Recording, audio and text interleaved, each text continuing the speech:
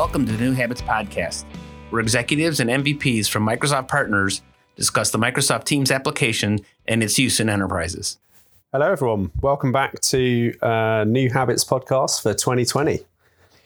So we're going to broaden out a little bit this year and think a bit beyond Microsoft Teams and how other aspects of our modern office working, modern teamwork, and even stuff in our private life and our consumer space influences our comfort with that modern team working experience.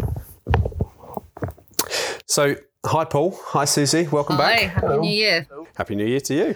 And we are not excluding Victor permanently. He's just in the air at this recording time. So welcome Victor, even though he can't reply.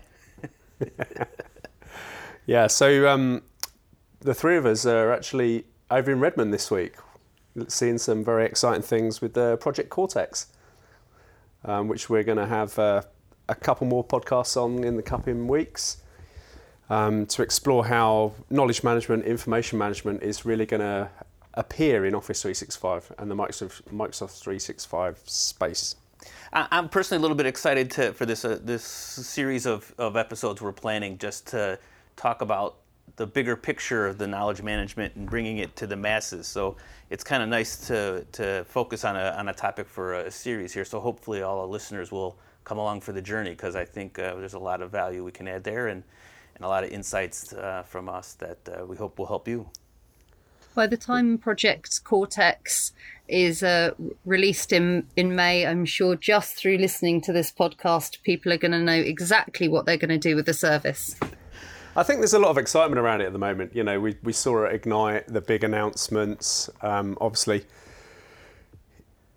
you know, that was the capabilities. It's very exciting. But I think over the coming few months, we're going to see how we've got to translate that into actions to prepare a company, prepare an information estate into readiness for that new technology. Because it's not going to be a silver bullet that's going to magically gain you advantage by just being able to mine content that you've got, because first and foremost you have to have things in Office 365, which obviously most enterprises are a split estate between some Adobe Cloud, some Google Cloud, Microsoft Cloud, file servers, file on-prem. service. Yeah.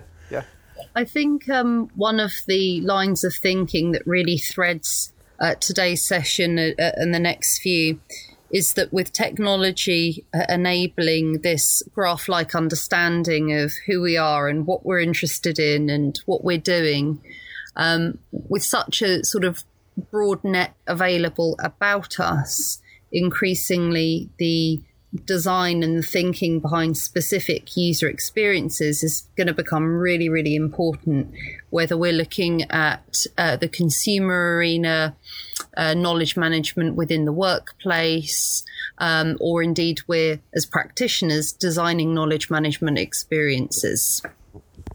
Yeah, I think we're going to kick off, and I think we're going to talk about some of the aspects and the trends from the Consumer Electronics Show, the CES event that happened recently in America. One of the trends that we're seeing really in an enterprise workspace kind of experience now is that where a consumer technology is driving us in our home and personal life to kind of take hold of a technology and begin to sort of experience that, it's making it far more readily acceptable within the workplace for the similar type of technologies to become part of the working experience. So this whole kind of CX, customer experience, is starting to influence our behaviours and our acceptance of those technologies in an employee experience. And I think that's a very interesting pivot and moment in this modern workplace experience. Because obviously Microsoft have been driving a lot of innovations, a lot of new tech, a lot of shiny things. But, think of SharePoint Spaces. It's an augmented reality experience. That hasn't seemed to really take off in the consumer space. And I worry that because the consumer space isn't really sort of widespread, how's that going to translate into the internal employee experience? Are we going to be comfortable sitting with a phone and a VR headset on at our desks when we wouldn't do it in the privacy of our own home? But the consumer market and consumer technologies has really informed and been the driving force behind loads of improvements in workplace technology. I think it was probably 7 or 8 years ago that businesses started wanting to deliver responsive mobile experiences for their internal platforms as well as their websites, because as was driven by the consumer market and the consumer experience with mobile apps, websites that were responsive, that was something that businesses took on and saw as being a really good way to aid employee productivity and support employee retention. I think today where we have that sort of ubiquity with devices, nobody really thinks about it. Most software vendors, including, of course, Microsoft, deliver responsive technology out of the box. It's now we seem to be sort of looking at some of those trends in the consumer market around delivering tailored experiences. And I think businesses are sort of thinking about how to leverage that. Yeah, I agree. I think one of the sort of big trends that was seen at the CES event was the role of search becoming so much more fundamentally the core of many of the experience now. You know, we are impatient to get to answers. We're impatient to get action from a technology.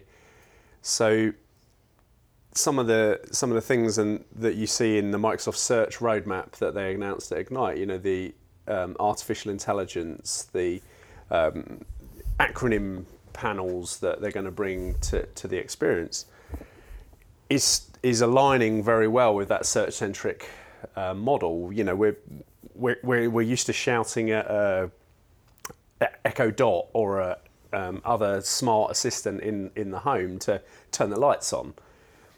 There's now going to be an acceptance that being able to do the same to say, hey, where's the nearest free meeting room, or, you know, tap a wall and turn the lights on in 20 minutes. Well, and you know, for the technical people listening, right, we've already seen this when you yell at the device, turn on the lights or do something. There's already the understanding of what is being communicated. But then once you understand the utterance, to use the technical term, right, once we know what the user is asking, how do we act on that command? And again, I need to look something up somewhere, and I'm sure in an enterprise that really could mean projects or documents or teams or people or rooms or whatever the case may be. So yeah, I would agree, being able to quickly find what it is or translate what the person's looking for into something that I can act upon is going to boil down to search. So I totally am on board with that. And while all the various assistants do searches in different ways, you know, Google versus Amazon, if we're in the Office 365 space, that certainly means we want to make sure our search corpus is in good shape. And so I can see a lot of effort needing to go into that as well. Yeah. One of the things that Wes said in his introduction was around Project Cortex and the need for content to be readily available that's good quality in order for search to perform. And I think one of the key differentiators between good consumer search experiences like Alexa or Google Home versus that sort of amped up search experience in the workplace is that when you're shouting at Alexa, as we've sort of said, it might be to turn on the lights or to order a birthday present or something where the Alexa is responding to a command but has the right knowledge and information to mine. I think the translation of that into the workplace isn't so hot. I mean, in many ways, we're still engaging with organisations that have the same problems they had 15 years ago.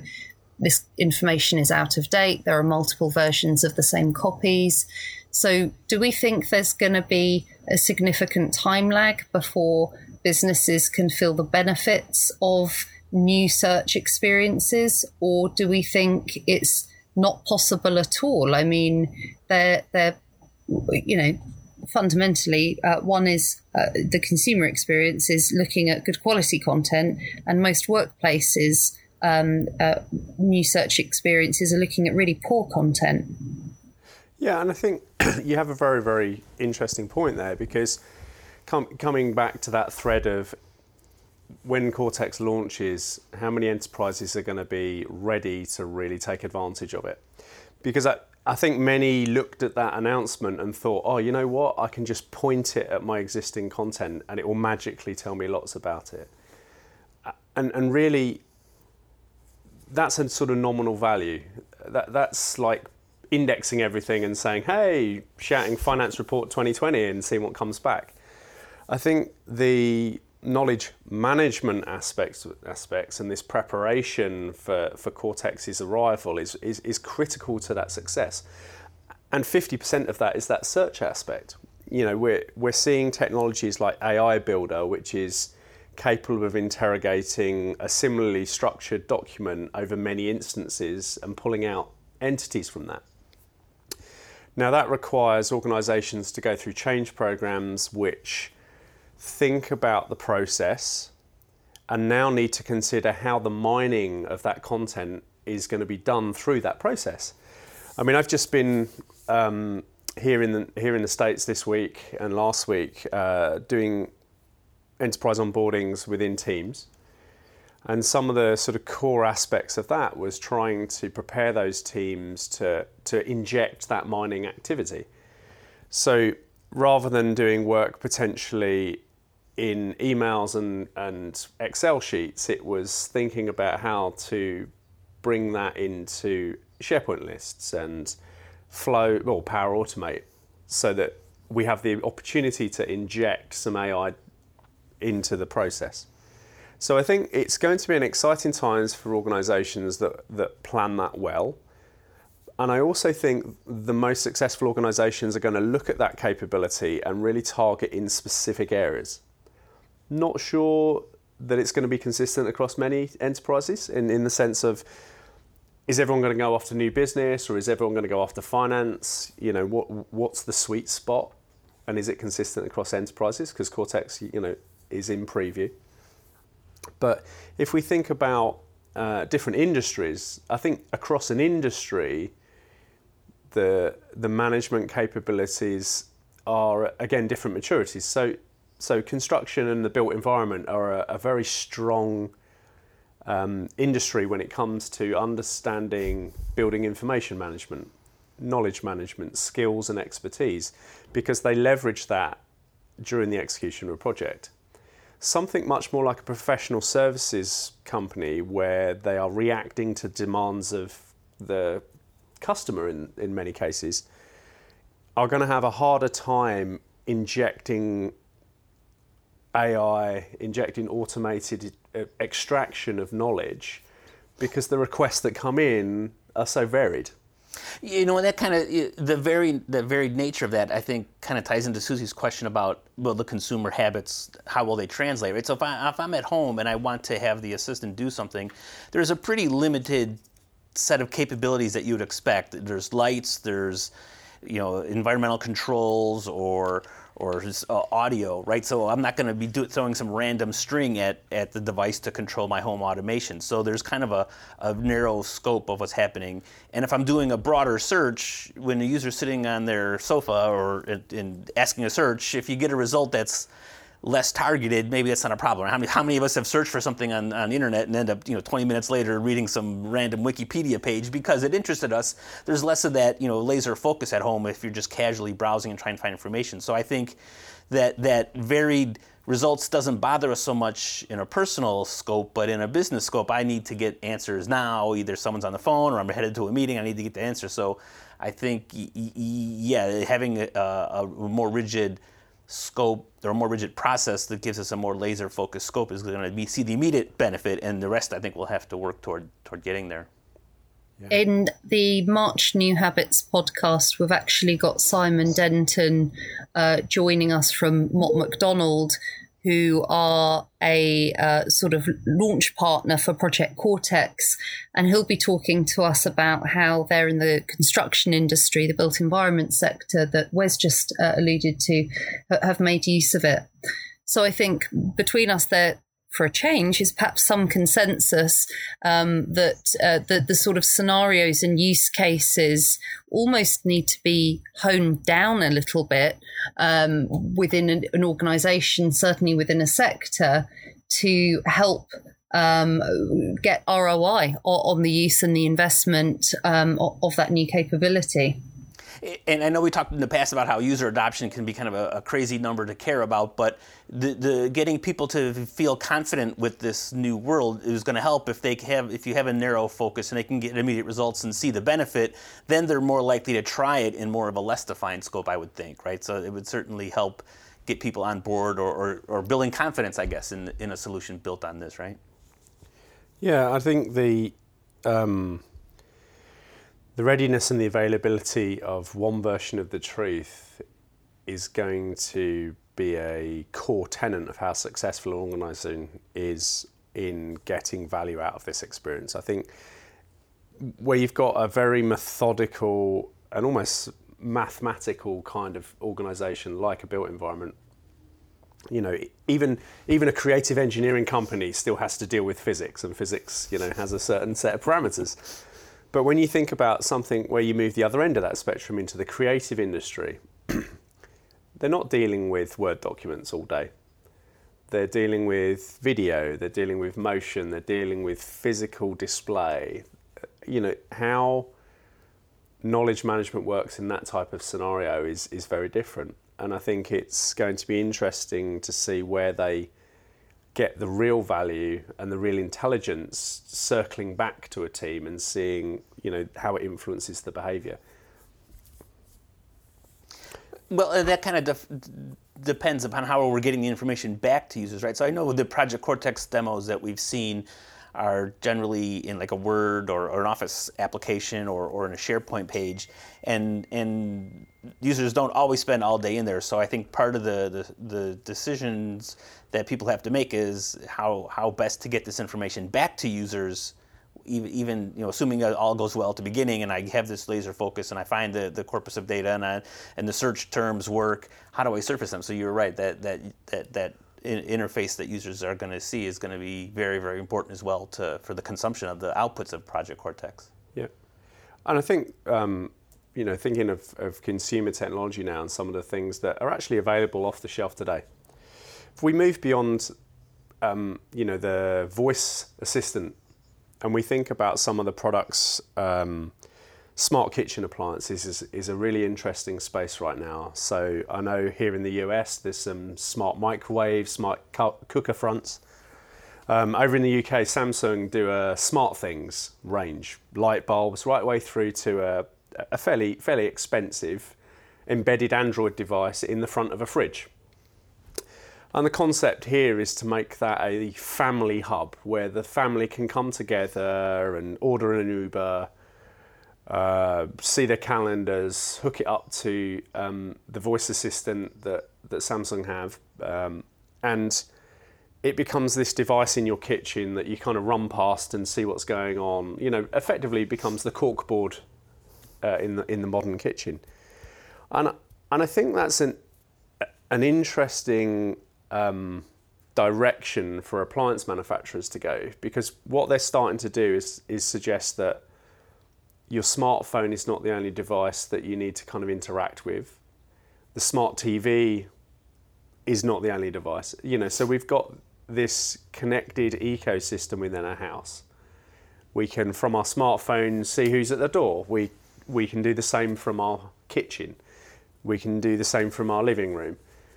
And it's going to be quite fun to watch, I think, how those style of technologies start to be brought into the modern physical workspace. When you think about the current trend of downsizing physical office to, you know, 3 people to every 2 sit, and the open plan.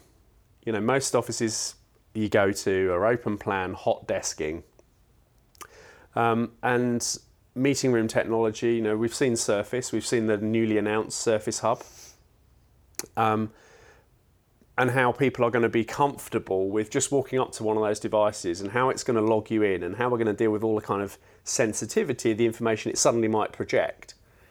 I think it's a lot harder in an enterprise space for those technologies to feel trusted. I would absolutely agree with that. And I think that Well, this is typical, I think, along many things you see in the consumer space. While I don't necessarily need my refrigerator to be smart, I want it to participate in the ecosystem so that I don't have to find my phone to see what's going on. I can look at, because I'm in the kitchen making dinner, I can see everything there. But translating that then to the secure environment of a meeting room is going to be a struggle. And I think again, that kind of ties back to the knowledge management discussion we started with. You can't just have stuff out there and let anybody see it because you go into a meeting room, and if Wes walks in the meeting room first and logs into the display, does that mean all of Wes's data is now visible to anyone who comes into the meeting later, and should that be? So yeah, that's a very interesting aspect to understand how best to manage that. I think there's a difference between being connected and being contextual. You talked a minute ago, Wes, about the home security system can show you who's at the door. We've got smart TVs that record our shows and promote programs to us that we've watched similar of before. They're contextual. I want to know who's at the door, and I do want to watch certain shows. And for me, we've got to be careful not to assume that all home technologies are good ideas. The idea of the sort of Android experience on the fridge, for me, is going to die a death. I mean, I can't imagine why you would walk up to the fridge to do anything except get something out of it. So, and I think, again, if you apply that to the workplace, for me, the translation is, an augmented reality headset might be really useful if you're designing a physical space as an architecture firm, as a construction firm, maybe as a visual retailer. But it's not going to translate to an organisation that produces advertising assets, for example. It's about having the right tool for the job. And I think that the meeting space thing is a little bit, for me, more like the conversation about mobile phones and laptops, which is in organisations, you do collaborate on things. In order to collaborate in a frictionless way, you need to be able to access that content where you need to. And for a normal desk worker, that's going to be the phone, the meeting room, or the desk. Yeah, I think it's quite fun when you think about if you were designing a meeting space. Traditionally a meeting space has been large table, 10 chairs, TV at the end, more recently a webcam-enabled TV and speakers. But really, are we arming the employees with the right equipment if we think about everybody's not necessarily now in that room? We're remote workers. So one of the great innovations that we saw last year was the whiteboard capability within Teams, being able to project a physical whiteboard and do some smart things with it. But I think if you were thinking about how to empower a set of employees to have more intelligent meetings, firstly, let's assume they're not in a meeting room. They're sat at their desk. It's basic stuff like decent headset, being able to actually talk, webcams enabled, encouraging that kind of human-to-human connection. But then I think the things like the Surface device and their equivalent, something stylus enabled, actually allows everybody to have kind of their own whiteboard and share that whiteboard within the meeting. Everyone can contribute, which is an equivalent of what we're used to having, of a 12-foot whiteboard stuck to a wall that we all scribble on during a meeting, and then someone takes a photo. So again, we've got these great innovations in Teams, in Microsoft 365. We've got great innovations in the supporting technologies within a meeting experience within those. But I don't think there's many organisations really considering, is the old flip-top laptop with a non-touch enabled screen, no stylus, is that complementary to that experience, or is it reducing it back to driving a behaviour of we all have to sit there and type and listen or be on the phone call? So I think it's quite an obvious moment where an IT function within an organisation, when they're thinking about how physical hardware they're providing to an employee influences the knowledge creation. You know, we're all writing in Moleskines and then typing an email as a summary. That's harder to mine than if we had a very fluid whiteboard style shared workspace. But doesn't that become an issue for while an IT department or thought leaders, the CIO may think that's a great approach, at the end of the day it comes down to dollars and cents, and how much extra do I need to spend to enable that type of thinking, and I wonder how many plain old organizations will say it's worth the investment, right? I'm not so sure that even though the consumer market has got, prices are continually being driven down, are we seeing the same kind of price in the enterprise market? I'm curious how that would shake out. It's so interesting that you say that, because as Wes was talking, I thought, wow, there's definitely something in this about old patterns of behaviour, old habits being hard to shake, because what I certainly see across different organisations we touch every week it is, broadly speaking, a willingness and an acceptance that people need new laptops, the big shiny Surface TVs, no worries about that, because IT people are very comfortable buying hardware, but real sort of reluctance to pay for the change management that would actually enable the intelligent use of those tools. Certainly in the last probably 6 months, at least 3 or 4 occasions, we've walked into organisations' offices that have the nice new Surface screens in the meeting rooms, and nobody knows how to use them. So they're sort of there gathering dust. And I suppose that perhaps the takeaway needs to be a level of challenging those who very readily will pay for the hardware without taking people on that journey with them. I mean, why bother giving everybody a fab Surface that you can whiteboard on using the stylus if you're not going to do an onboarding with people into Teams, into that whiteboarding capability? Yeah, I absolutely agree. I think I've personally done onboarding sessions into Teams where my Surface is hooked to just a standard off-the-shelf TV. No fancy webcam on it, just a 65-inch LCD screen. And as soon as people in the room realised that actually, if they hook their machine up and they're all joining the Teams call, and the sharing, I want to share something off my screen, I grab the share and everybody in the room can see the thing on the TV. That change, you see the light bulbs going off around the room. It's like, oh wow, we don't actually even need to come to the meeting room. We could just sit at our desks and interactively swap who's displaying the latest note or the latest image. So I absolutely agree. It's not about putting dollar value into every piece of hardware. It's evaluating where you're going to get the highest value from that investment. If you can't afford those $80,000 massive walls of TV, can you spend half of that on onboarding the 100 people that would be using that meeting room to get a better experience with the technology tools? Yeah, exactly.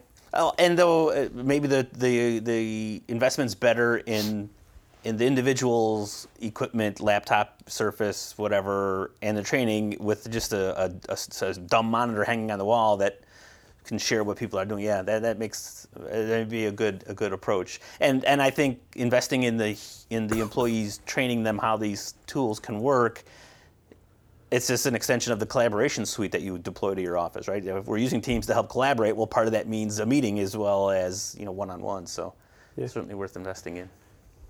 So I kind of want to just shift a little bit into back into the Teams app and some of the updates that we've seen in the recent months. So one of the sort of first ones that I want to mention is some of the clients now, not everybody yet globally, but some of the clients are starting to see the SharePoint style files experience on the Files tab. So you're either in sort of the older version, which is a very Teams simplistic version of files, or you're now going to start seeing the SharePoint view of the world, where you start seeing the action bar and it's got the buttons that you would see in the document library view over in SharePoint. And actually what we've seen with organizations that are getting the new version, it gives us an opportunity to discuss OneDrive Sync in a whole new way. So if you're in old world, the advice, and I don't want to use best practices because it's always a bit of a loaded term, but an accepted practice during an onboarding was probably to encourage the team to go to the root of that document library and click sync and sync the whole folder structure. Obviously great things with Windows 10 files on demand and the Mac OS files on demand, so we're not physically putting documents on the device until they're needed, and it made the file structure look like the Y drive of old. So employees were super comfortable with that. But with this change, basically it's encouraging our employees to sync just a channel. And again, this starts to shape, when we think about knowledge management and the stuff that we're going to begin to talk over in the next few podcasts, this one subtle UI change has unlocked a very different behavior with a team, because actually when they start thinking in this current model, a channel becomes a bundle of activity, whether that's a bundle of projects under a thread. So, they're designing a new product and it's all the projects related to that particular product. Or it's a stage within the process and all the conversation about that particular stage. It allows teams to become much bigger, grouping bundles together that are logical. So you might decide to have an entire program of work with individual project streams as channels, whereas it used to be that it was good advice to split those out, because the way sync worked, it was much more obvious where you were, and people were onboarded and felt more comfortable to have multiple teams surrounded that program of work. So we're seeing some of the UI changes are driving to this consolidation of lots of activity around a parent, if you like, a project, a client, a customer. And the sync button is, as part of that rollout, is now enabling a team to say, hey, I'm only interested in that bundle of stuff.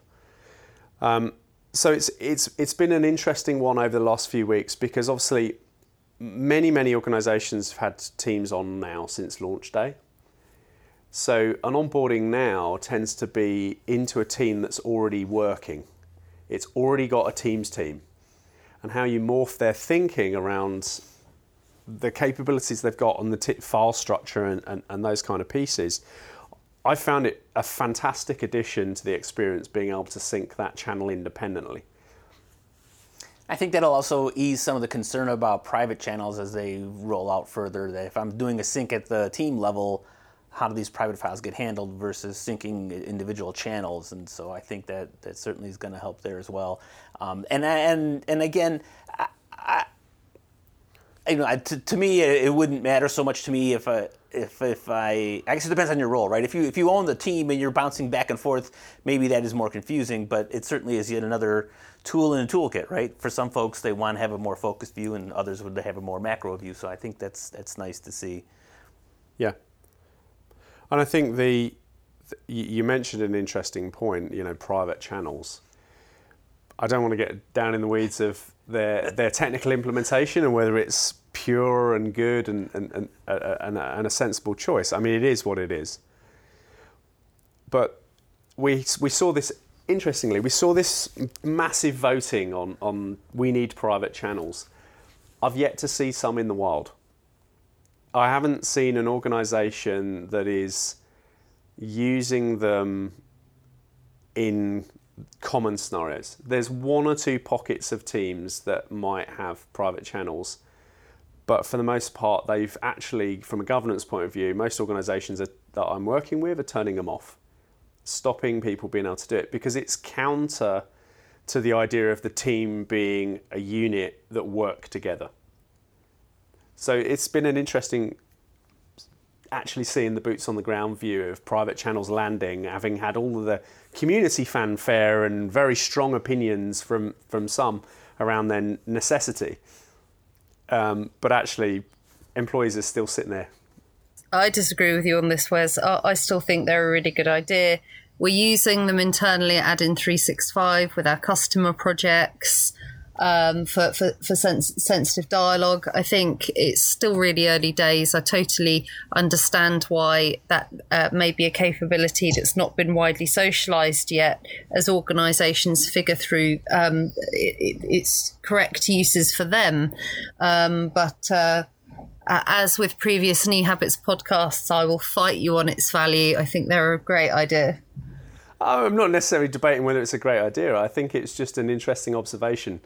Huge user voice count, yet in organisations with tens of thousands of employees, they're kind of in tiny little pockets of 20 or 30 people.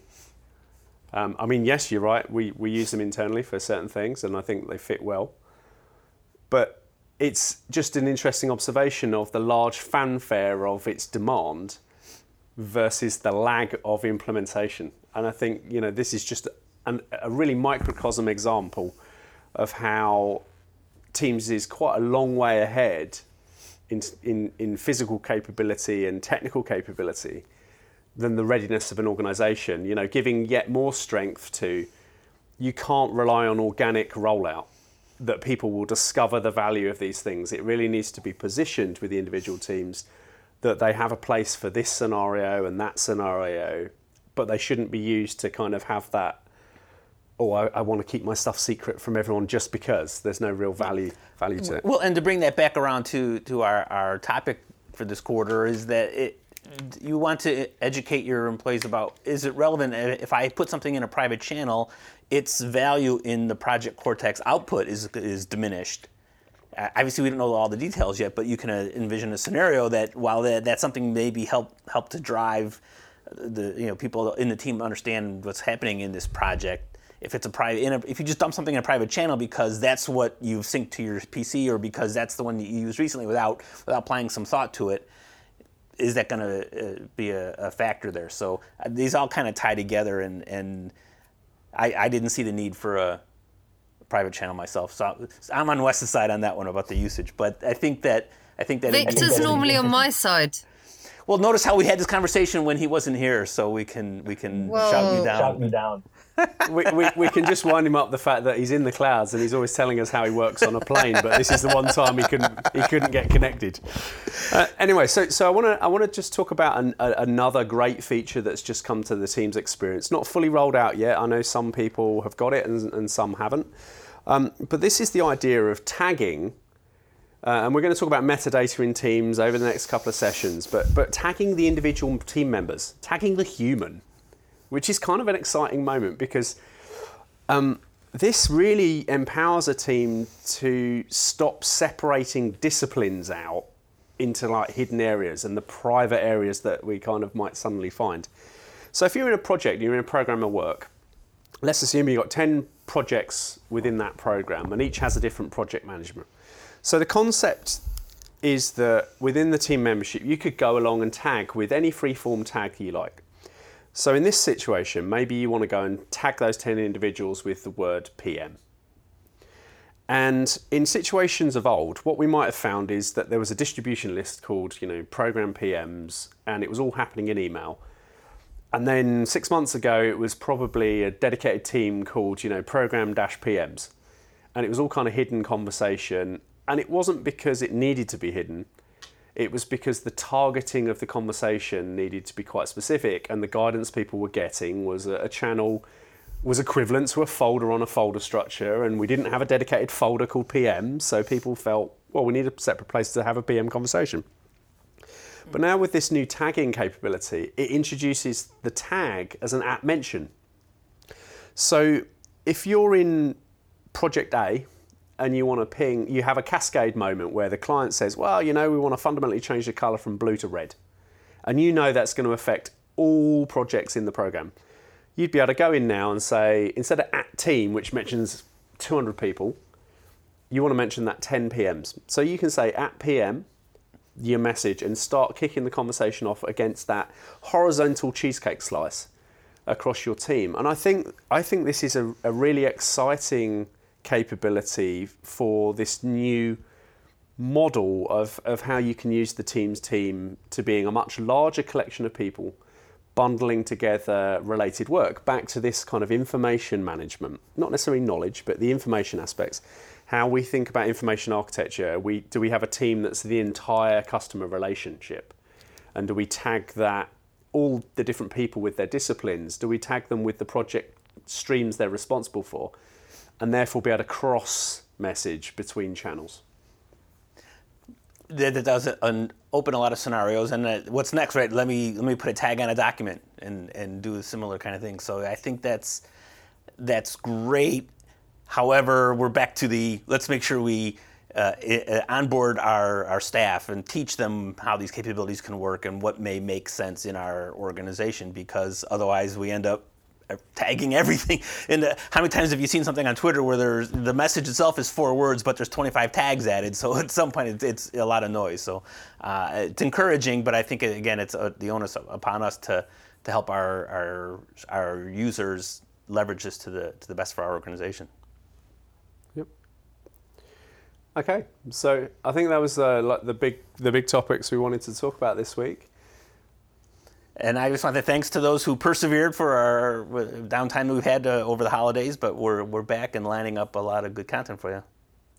The next session Victor's going to lead in February on knowledge management from the formal sense. So what do we actually mean by knowledge management? How has that meaning changed over time?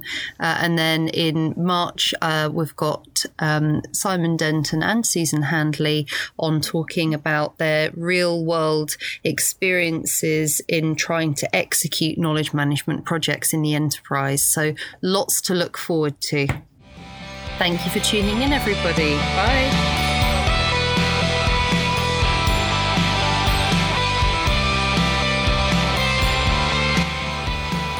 The New Habits podcast is produced by Add-In 365. Thank you to Victor Villain for participating. Please leave a review in iTunes along with a 5-star rating. We appreciate your support. Thank you for listening.